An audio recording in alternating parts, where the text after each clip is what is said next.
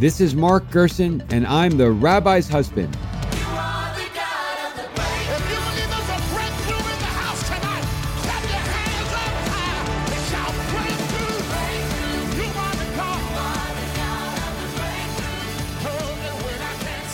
Hello, thank you for tuning in. I'm Mark Gerson, and I'm the rabbi's husband.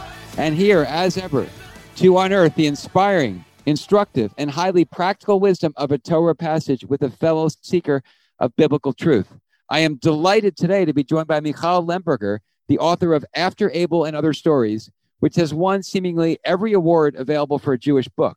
Her nonfiction and journalism has appeared in Real Simple, Slate, Salon, Tablet, and many other publications.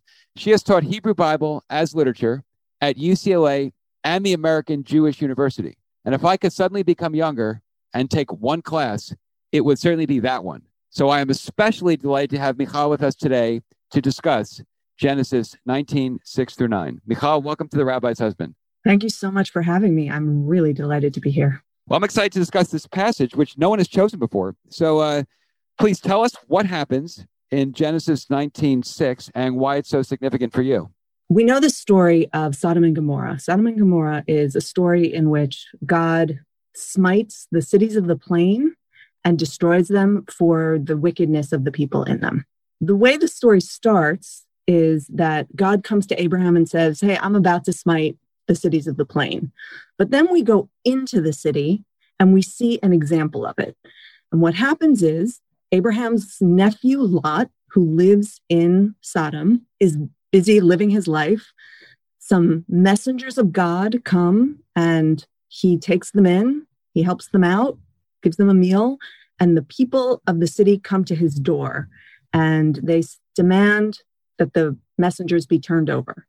And this passage that I chose is the passage that follows that. And if you don't mind, I'll just read it since it's not that familiar to people. Yeah, please do. So Lot went out to them to the entrance, shut the door behind him, and said, I beg you, my friends, do not commit such a wrong. Look, I have 2 daughters who have not known a man. Let me bring them out to you, and you may do to them as you please. But do not do anything to these men, since they have come under the shelter of my roof. I find that to be a truly horrifying passage. And essentially, the way that the story of Sodom and Gomorrah has been interpreted, the Christians we know have interpreted it as about, well, sodomy, which incidentally never occurs anywhere in the story. Jewish thinkers have interpreted it as a lesson about lack of generosity and hospitality. In other words, Lot welcomes these messengers and the people of the town come for them. They don't want them there. But Lot's reaction is to say, look, leave these men, these visitors alone. They're important. I'll give you my daughters. And when he says, you may do what you want to them, what he is saying, what the Bible is sanctioning there is, you may rape them to death. That is so horrifying. And as far as I know, there is one Jewish commentator who actually addresses that. I believe it's Ibn Ezra, which makes sense for Ibn Ezra. I might be wrong about that, but I believe it's Ibn Ezra. Rashi doesn't talk about it. The commentators that follow Rashi don't talk about it. They are really focused on the fact that the people of Sodom were not welcoming. So you asked me here because I wrote a book about women in the Bible. And the reason I chose this passage is because what it shows is what gets ignored when certain people are not given voices to comment on the Bible. In other words, women have, until the 20th century, really been kept out of the room. I like to call the rabbis of the Talmudic era boys who have a club with no girls allowed sign on the door. And that's really the way it had been for centuries. Women were not really allowed to be the authorities on these texts. And so lines like that just got ignored. There is another place in the Bible, in the book of Judges, where the same thing happens, where a man comes to visit another man. He brings what's called his concubine, which is essentially his wife, with him. The people of the town come and surround the house and demand access. The host says to the visitor, let's give them our women. I have a daughter, you have a wife. Let's give them our women and they'll leave us alone. So the visitor gives his wife, and she is actually raped to death. The host then, by the way, doesn't have to give his daughter. So it's a little bit of a bait and switch. In the follow-up to that, the man takes his wife, his concubine's body, cuts it into 12 pieces and sends it out to the tribes to say, this is who we've become. Look at this. Don't look away. The passage in Genesis is not an isolated incident. But what's important there is that what it's pointing to is really the through line of violence against women in the Bible that doesn't get the attention it deserves because of who is actually looking at it and looking to take messages from it. On the other hand, can't we say that the Jewish people coalesce around being horrified at violence against women in the rape of Dinah? This is the moment when the Jews, when we went from becoming a family to becoming a people, when we became united to oppose the horrific violence done by Shechem with the acquiescence of his father Hamor against their sister, who they acknowledged was, in this case, effectively their daughter, Dinah. Well, I would push back on that. In fact, I just went to a Zoom bar mitzvah, and the bar mitzvah boy spoke beautifully about this. When Dinah is raped, Jacob says nothing. He doesn't react. No, and he's criticized all throughout the literature for that. He is. And the reaction of the brothers is to lie and enact violence of their own. So I would push back a little bit on that to say, from our perspective, getting an entire city to circumcise themselves in good faith, even if, and we all admit that the inciting incident there, the rape, is horrific to begin with. One person committed that rape. The entire city says, okay, we'll circumcise ourselves. And then the brothers come in and slaughter everyone. So I'm not sure that that's the reaction we really want to take. Well, I think these are two separate issues. Now, Maimonides' interpretation of the brothers' reaction is that one of the 7 Noahide laws is that there must be a judicial system, because without a judicial system, you can't enforce any of the other 6. And what Shechem did not have was a judicial system, because no one criticized the rapist, let alone penalize the rapist. So these brothers are given the choice. Do we rescue our daughter from being the kidnapped rape victim because no one else is doing it? Now, what should have happened is there should have been a judicial system which said no man is above the law and punished Shechem and maybe Hamor, but there was no such system. So the brothers did what they had to do to defend a woman who was being assaulted. And I think it's interesting if we look at the passage that you chose, 19:6, Lot seems to be replaying in a very bastardized way the Abraham story. In other words, what he learned from Abraham was be hospitable to guests, but Lot is like Fredo in The Godfather. He's like a bumbling moron, which is interesting because I think great literature seems to need a Fredo-like character. You know, in the Bible, we have Lot and we have Reuben, who I'd also argue is like Fredo. There are a few. There are a number of characters like that. And I think you're right about that. We do need those foils. I just think it's important for us to note that the way that the Bible often makes those foils legible to us is by enacting some sort of violence, whether it's physical or otherwise, onto a woman or women around them. In other words, there really is a hierarchy in the biblical world. And the biblical world is interested in rich men. I mean, it's not really a book, narratively speaking, about the rest of us. And if you're going to focus on rich men as the center of your narrative, then there's really going to be a lot of people below the rich man.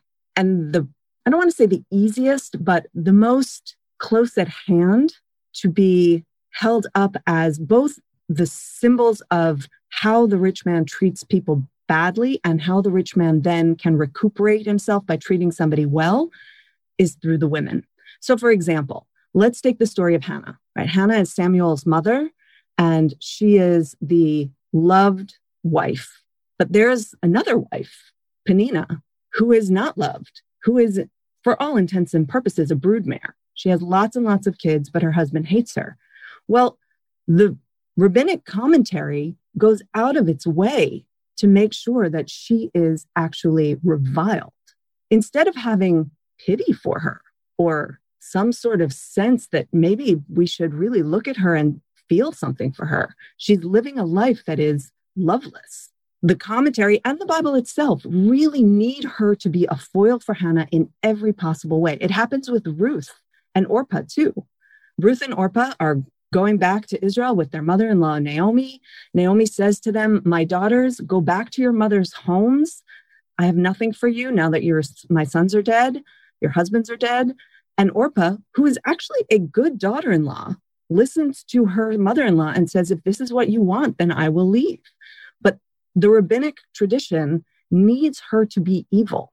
And they go out of their way to make her into this sexual deviant. Oh, well, I come from the Karaite tradition, and we just read the text. Well, except that you already mentioned Maimonides. Well, but Maimonides is a commentator on the text, as distinguished from making up a story and saying the character also did this. So as a Karaite, we say it's not only it's fine, but it's what we have to do. It's what we're doing now is to comment and learn from and derive life lessons from the text, which is distinguished from making up stories that actually didn't happen and acting as though they occurred in the text. I mean, I'm laughing because, of course, that's what I did. That's my book. Well, but you didn't say this is what actually happened in the text. No, my book is definitely fiction. Yes. To give an example of where I think this can go wrong is when people say that Abraham smashed the idols and went off on his own. But the text specifically says the opposite. Effectively, it says his father went halfway, went part of the way, and he died in Haran, making him the great Jewish parent. What do all of us Jewish parents want? We want our children to keep going further than we could go. It was not a sharp break. It was the opposite. It was a continuation. That's really a lovely reading. I love that. Well, thank you.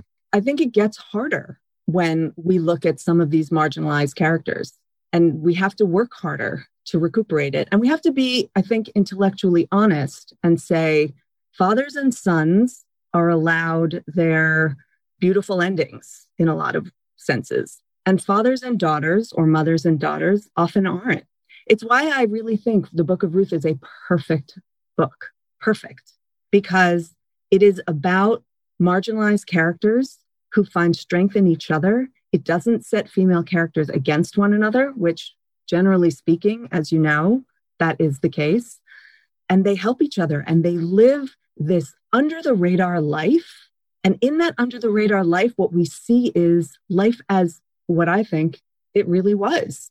It's this community of women who come together to get things done, right? Who names Ruth's baby at the end? It's the townswomen. They do it. Because actually, when you change the lens through which you're reading this material, you see a whole world that is invisible to those at the top of the hierarchy. And that's why the Book of Ruth is so perfect. But this story where Lot offers his daughters to the mob, this is written from the perspective of the top of the hierarchy. Well, but he's universally criticized for this. I mean, he's thought to be one of the worst people in Genesis. Not for this act. Well, partially for this act. I mean, everyone says that this shows what a bumbling idiot he is, and worse, and that he observes Abraham being hospitable in Genesis 18, and he totally gets all the execution wrong and enacts it in a way that is just horrible. And no one's ever named their kid Lot or has respected Lot. No one respects Lot, but I will push back on that. They do not say that he is wrong because of offering his daughters. That is not the reason that he is criticized. Interesting, because it seems clear from the text and in all the commentaries I've read that it was acknowledged to be an abominable act, abominable, indefensible. And then, of course, later we have Simeon and Levi, who now it's a rape. He offered it, but it didn't happen. But in Simeon and Levi, you see a real rape, and they unite as brothers, and in fact, as the Jewish people around the rescue of Dinah, which they successfully do. I think in that story, Maimonides I think he was right. I mean, they were given the choice. This place does not have a judicial system. When you don't have a judicial system, everyone's responsible for everybody else. And we're not going to let our sister be violated and be kidnapped. I wonder, though, and this is just me sort of talking off the top of my head, I wonder if the idea of Shem coming and saying, well, I'll marry her, which we still see in the world, right? That when a man rapes a woman in certain places, if he agrees to marry her, as horrifying an outcome as that is to us, everything goes away. I wonder if that is the judicial system at work there. And it's not a judicial system that is understandable to us because I'm happy to say we actually do take the rape seriously and not as a property dispute. But I really wonder if what we're reading there is the playing out of a judicial system in which a woman's sexuality is really seen as part of a dispute over property, and she is raped brutally, as we see. He says, well, I'll marry her. Jacob, because he is acting within the confines of the judicial system as it exists, says, great, this is all going to be okay now. And the sons say, we don't like that deal. It's very interesting. If it was the judicial system of the Shechemites, the Jews don't accept it. So Simeon and Levi, they don't even dignify it. In fact, they work out what the only thing a powerless Jew can do is to use deceit to get everyone to circumcise for one reason alone, to rescue their violated sister. Now, Jacob doesn't seem to accept that judicial system because he does object, but his objections are all tactical. I mean, he says, look what you did. Now they're going to come get us. He doesn't say, look what you did. They made it right because they offered to marry her. He does not want to give Dinah to Shechem at all. He just fears, as a powerless Jew, he just fears like, now they're going to come get us. And Simeon and Levi said, it's not about us. It's not about that. We'll deal with whatever comes. It's about our sister. Jacob was not a powerless Jew. Against Shechemite, sure he was. He had a small family against the great empire of the day. First of all, Shechem wasn't the great empire of the day. It was a city-state. And second of all, he was a wealthy man with a lot of, let's call it, movable wealth. Cattle was movable wealth. He was actually in a pretty good position. Now, it doesn't change the fact that Shechem raped Dinah. Simeon and Levi go and they get revenge. So the question, I think, from my perspective, as people of the 21st century, reading this timeless book, and I think you and I agree, the Bible is really the greatest book ever put out into the world. Absolutely. How do we, as 21st century people, reckon with the idea that justice should come at the end of the sword? I'm happy to say that we also agree that rape is a reason to enact justice. That is wonderful. That is not the case universally even now, and it certainly wasn't the case back then. So what is the proper method? And what should we take from that story where the slaughter of not just the guilty, but also the innocent? Because while Shechem was pretty awful and his father was pretty awful, the truth is rulers have acted like that from time immemorial. You know, it's the it's the Mel Brooks line. It's good to be the king. And they take what they want. That's the Esther story. It's all over the Bible. It's in history. It's Henry VIII. It's all over the place. It's good to be the king. But everyone is punished for the king's son's act. And how are we supposed to reckon with that kind of totalizing, merciless justice? And I don't know that I have an answer to that. I know I'm very troubled by it.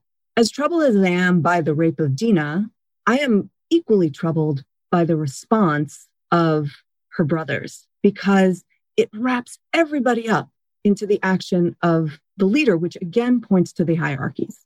If the leader does something, that stands in for the entire people, and therefore the entire people has to be decimated. They're not Amalek. But they have no justice system, unless the justice system was the perverse bastardization of one, which said that you can rape somebody and then as long as you're offered to marry her, you're okay, which is not a justice system. That's an injustice system. Agreed. But they have no justice system. And therefore, Maimonides said, everyone is complicit in this act because no one objected. There wasn't a single person in the story who said, this is wrong, I will not stand for it. What you did is horrible, you should be punished, and return Dinah to her family. And the brothers said, there was no choice. Either they used the sword or Dinah stayed raped and kidnapped. Those are the only two choices. Now, a justice system would have afforded a third choice, which is they would have punished, and it wasn't really vengeance against Shechem. It was really a matter of how do we rescue Dinah. But again, are you going to say, and this is a question for me as much as for you, I'm pointing these out. Should we say that the person who gathers the water in the city of Shechem, the person who is mopping the floors, the man who cleans up, excuse my language, the shit, that person was in a position to object? He wasn't. And I'm not even talking about the women. Of course, the women had no voice at all. They could have objected till the cows came home and it wouldn't have mattered. But even the men couldn't have objected, but they were all killed. And again, I agree with you in principle. I just think we have to think about what should our response be to this beyond to say, well, they had no choice, because of course there are always choices. And it is troubling to me to see a story in which rich men are playing out their issues and everyone else is suffering. But their issue was rescuing their sister. Okay, I get that. And I agree. They needed to rescue their sister. They weren't trying to have conquest over Shem. They wanted nothing to do with it, really. They wanted to rescue Dinah, who was raped and kidnapped. Well, I have to say, I did not include the Dinah story in my book on purpose. And well, the reason I didn't is because The Red Tent covered her story. And that book was such a juggernaut that I didn't want to step on those toes. But I think I would have seen other things at play here had I gone into this, because my perspective is inherently political. That is how I really look at these stories, that it's about who has power and who doesn't, which is how you see it. I mean, we agree on that because we're both talking about power. And if you look at the biblical text as a narrative of competing claims for power, which is essentially how I read it, you really see the ways in which actions are enacted on two levels. There's the level on which people say things are enacted, and then there's the real reason they want to do it. So, for example, we can look at politics today, and it's the same thing where the government says, we're going to do this action overseas. Let's even take it away from the United States because we're going to protect democracy, or we're going to come to the aid of our friends, or whatever it is. And then you look a little closer and there's maybe something else going on. I'm not pointing any fingers at any individual actions, by the way. I'm using that purely in the most broad sense. Well, I think we can look at the Bible that way too. And I actually think that if we do that, it enriches our understanding of it because it opens it up to more ways of looking at it. I think we really do a disservice to ourselves if we want to say, which a lot of people do, that the biblical text only has positive lessons to teach us. I think one of the greatest things that the Jewish tradition gives to us is the notion that our heroes are not perfect. It's true for every one of them. Absolutely. Every single one. And I think that's true for the book in which they reside, that the Bible itself does not only present us with these stories of greatness, it in itself has a lot of nuance, and that we steal from ourselves if we want to say, I'm going to find something positive in that. Really, here's the negative. And now what lesson can we take from that and turn it into a positive? So if we look at the story of Lot and his daughters and say, he offered his daughters to be raped to death. That is awful, no matter who he is. Even if he was a great man, he did something abhorrent. Well, what lesson do we take from that? If the lesson is he should have been more welcoming, or he enacted Abraham's hospitality in the wrong way, well, we're missing out on something, because what we're missing out on is this attitude toward women goes unexamined. It is not the issue of the text to say, really, the problem here is the attitude toward women. That's really the sin here. The sin here is that a father was willing in the first place to offer his daughters. And by the way, if you look at the very end of the story, what happens? The daughters get him drunk and commit incest with him and give birth to the great enemies of the people of Israel. And so the daughters themselves in the text are then turned into sexual perverts. Instead of being seen as victims, we can look at that and we can say, wow, this is not how we should be reading this. There is really another way. And the other way is to say, if we switch the perspective and we look at this from below instead of from above, we really see that women and girls, daughters, were property and had no options. And maybe we can create a different world. Well, that was certainly Lot's greatest sin. Absolutely. I mean, it's his greatest sin. It just stands out in the text as something so completely absurd and just shows what a complete moron he is. But if we go back a little bit towards Lot's aunt, I suppose, God, Sarah, when Sarah does something, and your point is so profound about how all biblical characters have great flaws, which makes it very difficult for a Jewish parent to name our children. I think that's when we all realize just how flawed each biblical character is. Because when you think I'm going to name him or her this or that, then all the flaws come to life. And then you try to go to another name, then you realize you're going to have that problem with absolutely everybody. And then you realize how rich and complex the text is. But God does say to Abraham, whatever Sarah tells you to do when he banishes Hagar. But another interesting thing is whenever a woman is not named in the text, there's a disaster. So we don't know the name of Noah's wife. So he ends the ark story as a drunken disaster. He's completely unable to rebuild anything. He accomplishes nothing. He takes the opportunity to reconstruct the world and uses it to get drunk because he didn't give his wife enough dignity to even give her a name or a conversation. Lot's wife has no name. It's whenever men don't respect women, and we see that by not having a name, there's always a catastrophe. When it's the women who are named, it's the Rachels, the Rebeccas, it's the Sarahs who are our matriarchs in every sense. I love that. I think that's wonderful. I do think it's partial, though, because after all, Leah is named, Penina is named, Hagar is named, and the stories in which they are situated are ones in which women are pitted against one another for the benefit of the man. It's always all about, well, we want this man's love or this man's esteem. So I love that insight about a nameless woman. But I would say even when the women are named, there are still significant issues in the stories. And again, I think it has to do with where do we put our attention? If you want to think of it as a movie camera, is it looking down on the story from above or is it looking up on the story from below? And when we look at the story from below, from the perspective of the shit diggers, we see different things. And the truth is, storytelling in the ancient world in general was not interested in looking from below because it was all about transferring the power of the god, whichever god it was, Marduk or whoever, to the king. That was the way storytelling worked. And it's just, we don't really do that anymore. We look at it from above and from below. When you change the angle at which you look at something, I'm going to go back to that kind of language, different things get revealed. There's this fascinating passage in the Haggadah, and I have a book coming out in the Haggadah in March called The Telling, How Judaism's Essential Book, that being the Haggadah, reveals the meaning of life. And it says in the Haggadah, of course, that Laban is worse than Pharaoh. So one asks, well, why is Laban worse than Pharaoh? Pharaoh's the first eliminationist anti-Semite who wants to kill all the Jews, and Laban is a really bad guy, but after all, he wants to keep his son-in-law with him.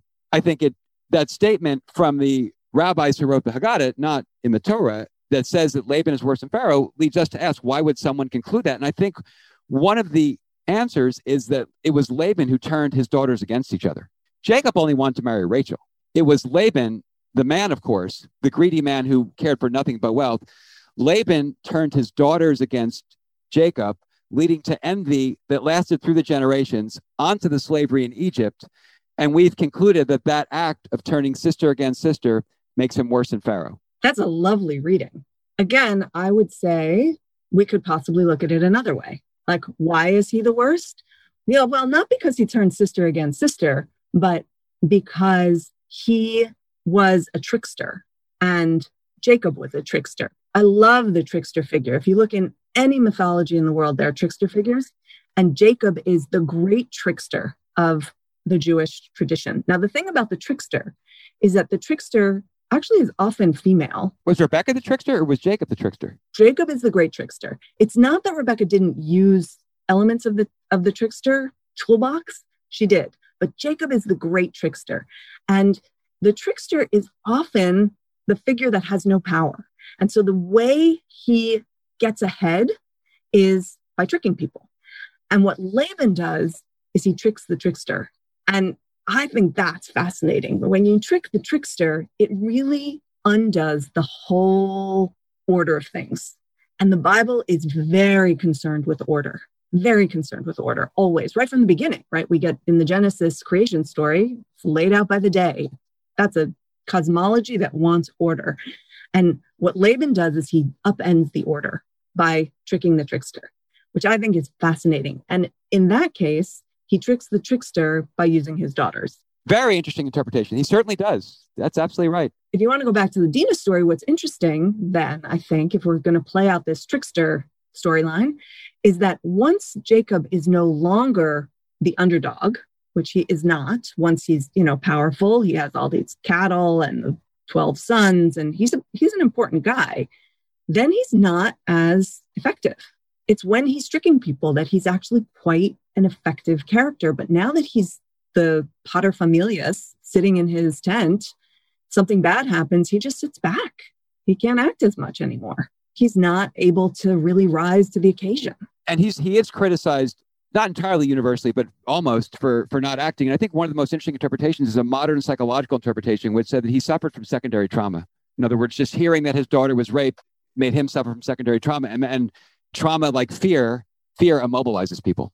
It's one interpretation, a modern interpretation, but his inaction is one of his great flaws. Inaction, particularly in that moment. Definitely one of his great flaws.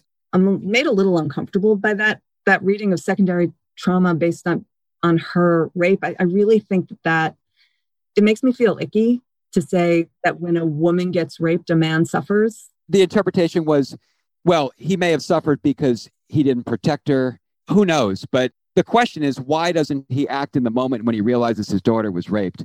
And one of the great things about the Bible, as you said, is we're still trying to figure it out. We're still asking these questions. And it's so interesting how modern psychology could be an answer to an ancient question, that maybe it's secondary trauma, maybe it's not, but it's certainly, the question still exists. Why is he immobilized? Why does he say or do nothing? Why does he become a tactical man of no courage when his daughter's raped and his two sons do the opposite? So I say, if you go back to the text, if we just looked at the text itself, I think it's because he accepts it.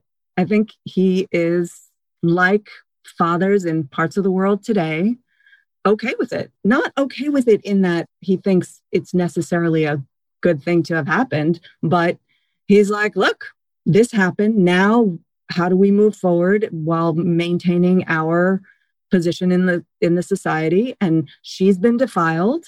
That hurts the honor of our family. If Shechem marries her, our honor is restored. I really do think that that's what the very basic, the word peshat in Torah study, that's the peshat of the text. Very interesting. It's okay to go beyond the peshat, of course. As a Karaite, we like pshat. All of Jewish exegesis is going beyond peshat, but that I think is the peshat. The peshat is, this was a society very much like ones we see around the world today that are tribal and based in ideas of what I would call misplaced honor. And that sense of honor is really born by women's bodies. And we see it play out in the Bible quite a lot. I think your interpretation is brilliant. So you're saying that Jacob, he wasn't happy about it, but he accepted it.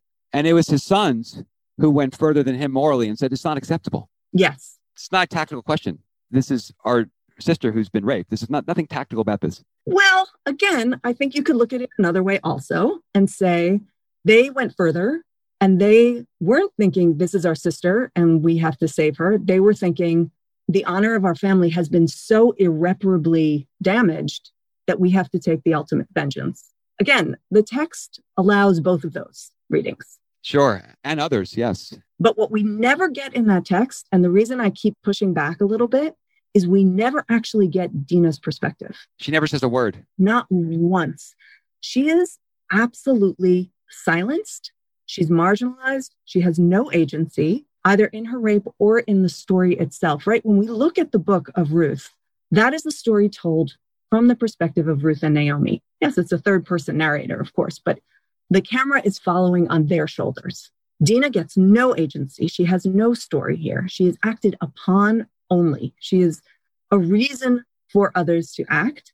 And I think once we take that into account, we can't discount the idea that actually none of this was really about her. You're so right. And more proof of how right you are is that previously when Jacob sent his family to meet Esau, it said he sent 11 children. He didn't even send her. She wasn't even mentioned in the 12. Well, first of all, he had 12 sons, but... No, but I think it says 11 sons, but it excludes her. It specifically excludes her from the story. Right. I'm not arguing with that. I'm just saying that the 12 would be his sons. The only reason she is mentioned is because she gets raped. In other words, he may have had 30 other daughters. It's entirely possible. He had, 2 wives, 2 concubines, what we would call 4 wives. They kept pushing out babies. It's entirely possible that there were more daughters. It's just the daughters didn't matter. And so the only ones that get mentioned are the sons, because those are the ones that carry on the legacy. And it's incredibly important to understand that at that point in the Bible, what matters is carrying on the family name. Why do we have so many begats? Why is everybody called the son of? It's because there's no sense of an afterlife at that point in the Bible. None. There's no heaven. There's certainly no hell. There's nothing about the person living on. The way the person lives on is through his sons. And the women are the vessels for that, if you look at it this way. Well, what a fascinating conversation. I really wish I could take this. What your class is like? Sort of, yeah. Unbelievable. Wow. I mean, everyone who's 17 or whatever age you go to college these days, I mean, what an incredible privilege to be able to study with you these topics for a semester or a year. Now, the concluding question on the rabbi's husband always goes from one text, the sacred text of the Bible, to another text, which is Andre Malraux's 1968 book, Anti-Memoir. He says in the book, I just ran into a man with whom I served in the war. And he said this man had saved a lot of Jews and then had become a parish priest. So I said to the priest, in all of your years of hearing confessions, what are 2 things that you've learned about mankind? And the priest said, 1, everyone is much less happy than he seems. And 2, there's no such thing as a grown-up person. I love that. So in all of your years as a scholar and a teacher of Bible to so many young people, what are 2 things you've learned about humankind? That's a really good question. People don't like to give up their ideas, especially when those ideas help them make sense of the world. Now, how have you seen that? You've seen that in your students or in your observations of others? Like, what are you thinking about when you've come to that really profound conclusion, which I think I had that in the book on the Haggadah too. I think that was the problem with the Pharaoh. There are 10 plagues. He can't give up on his ideas. So after the 10th plague, what does he do? He chases us. It's like, you just slayed all the firstborn. What more do you need to learn that you were wrong? But that's not how people think. We could say that's the same thing as Jacob in the Dinah story. I mean, it's everywhere. I think I've seen that just everywhere. You're brought up with a certain perspective that you inherit from your parents and your community and the culture at large. And because it's what you grew up with, it really is the bedrock of what makes you comfortable. And it's very hard to give that up. And I think we're seeing that play out in the political world. I think we see that in marriages when 2 people get together and it's like, well, this is the way my mother did it. No, this is the way my mother did it. I mean, it's on every level. So that would be the first thing, that people really are unwilling to give up their ideas. They're too scared to change their minds. And the second thing is that everyone wants respect. We need to change the angle at which we look at things so that everyone gets respect. Very interesting. More than anything else, more than the money, more than it's respect. Yeah. And I think it plays out in all sorts of arenas, that when people feel disrespected, they either act out or they shut down. And you could take the misogyny of the world, since this is where we started with the position of women. Let's go back to it. You can take the misogyny of the world as a very old effort to make sure that half the population not only doesn't get respect, but acquiesces to their own lack of respect. It's such an interesting insight with your second observation, is that if the thing in the world that people value most is respect, it's actually something that we can each give to other people, which is a great trade, right? It's like, what does he or she want more than anything else? Respect. Well, I can give her respect at no cost to me. I agree with you 100%. It is so easy for us to give people respect, and yet we don't. And then the bigger question is, on a systemic level, how do we give people respect? It's one thing for me to say, I'm going to respect you as an individual, and you should respect me as an individual. And that is, I think, the basis of everything, really. And then you scale up. So how do societies make sure that everybody is respected? When there are different pulls and pushes on attention and resources, and the people on the ground don't know all the ins and outs of what's going on at the top levels. But how do we make sure that everyone is respected? Because we really have to. Well, Michal, thank you for such a fascinating conversation on so many levels. Thank you for showing how the Bible is literature and how much there is to so many young people, both in your teaching and your writing. And I think this conversation is a taste of what people can get by delving into your work more, and if they're really fortunate, into your classes. Well, thank you for having me. This has been delightful. I like nothing more than to have a good little argument about the Bible. Absolutely. It's the eternal source of those things. That it's so true. Thank you so much. You are the God of the breakthrough. If you believe there's a breakthrough in the house tonight, clap your hands up high and shout breakthrough. If you're enjoying this episode, I hope that you'll sign up for the Rabbi's Husband newsletter, which includes book giveaways from our podcast guests, my weekly column on Christian Broadcasting Network, inspiring updates from United Hatzalah and African Mission Healthcare, and a behind-the-scenes look at my upcoming book published by St. Martin's Essentials, The Telling, How Judaism's Essential Book Reveals the Meaning of Life. You can sign up at therabbishusband.com or feel free to email Daniel at therabbishusband.com.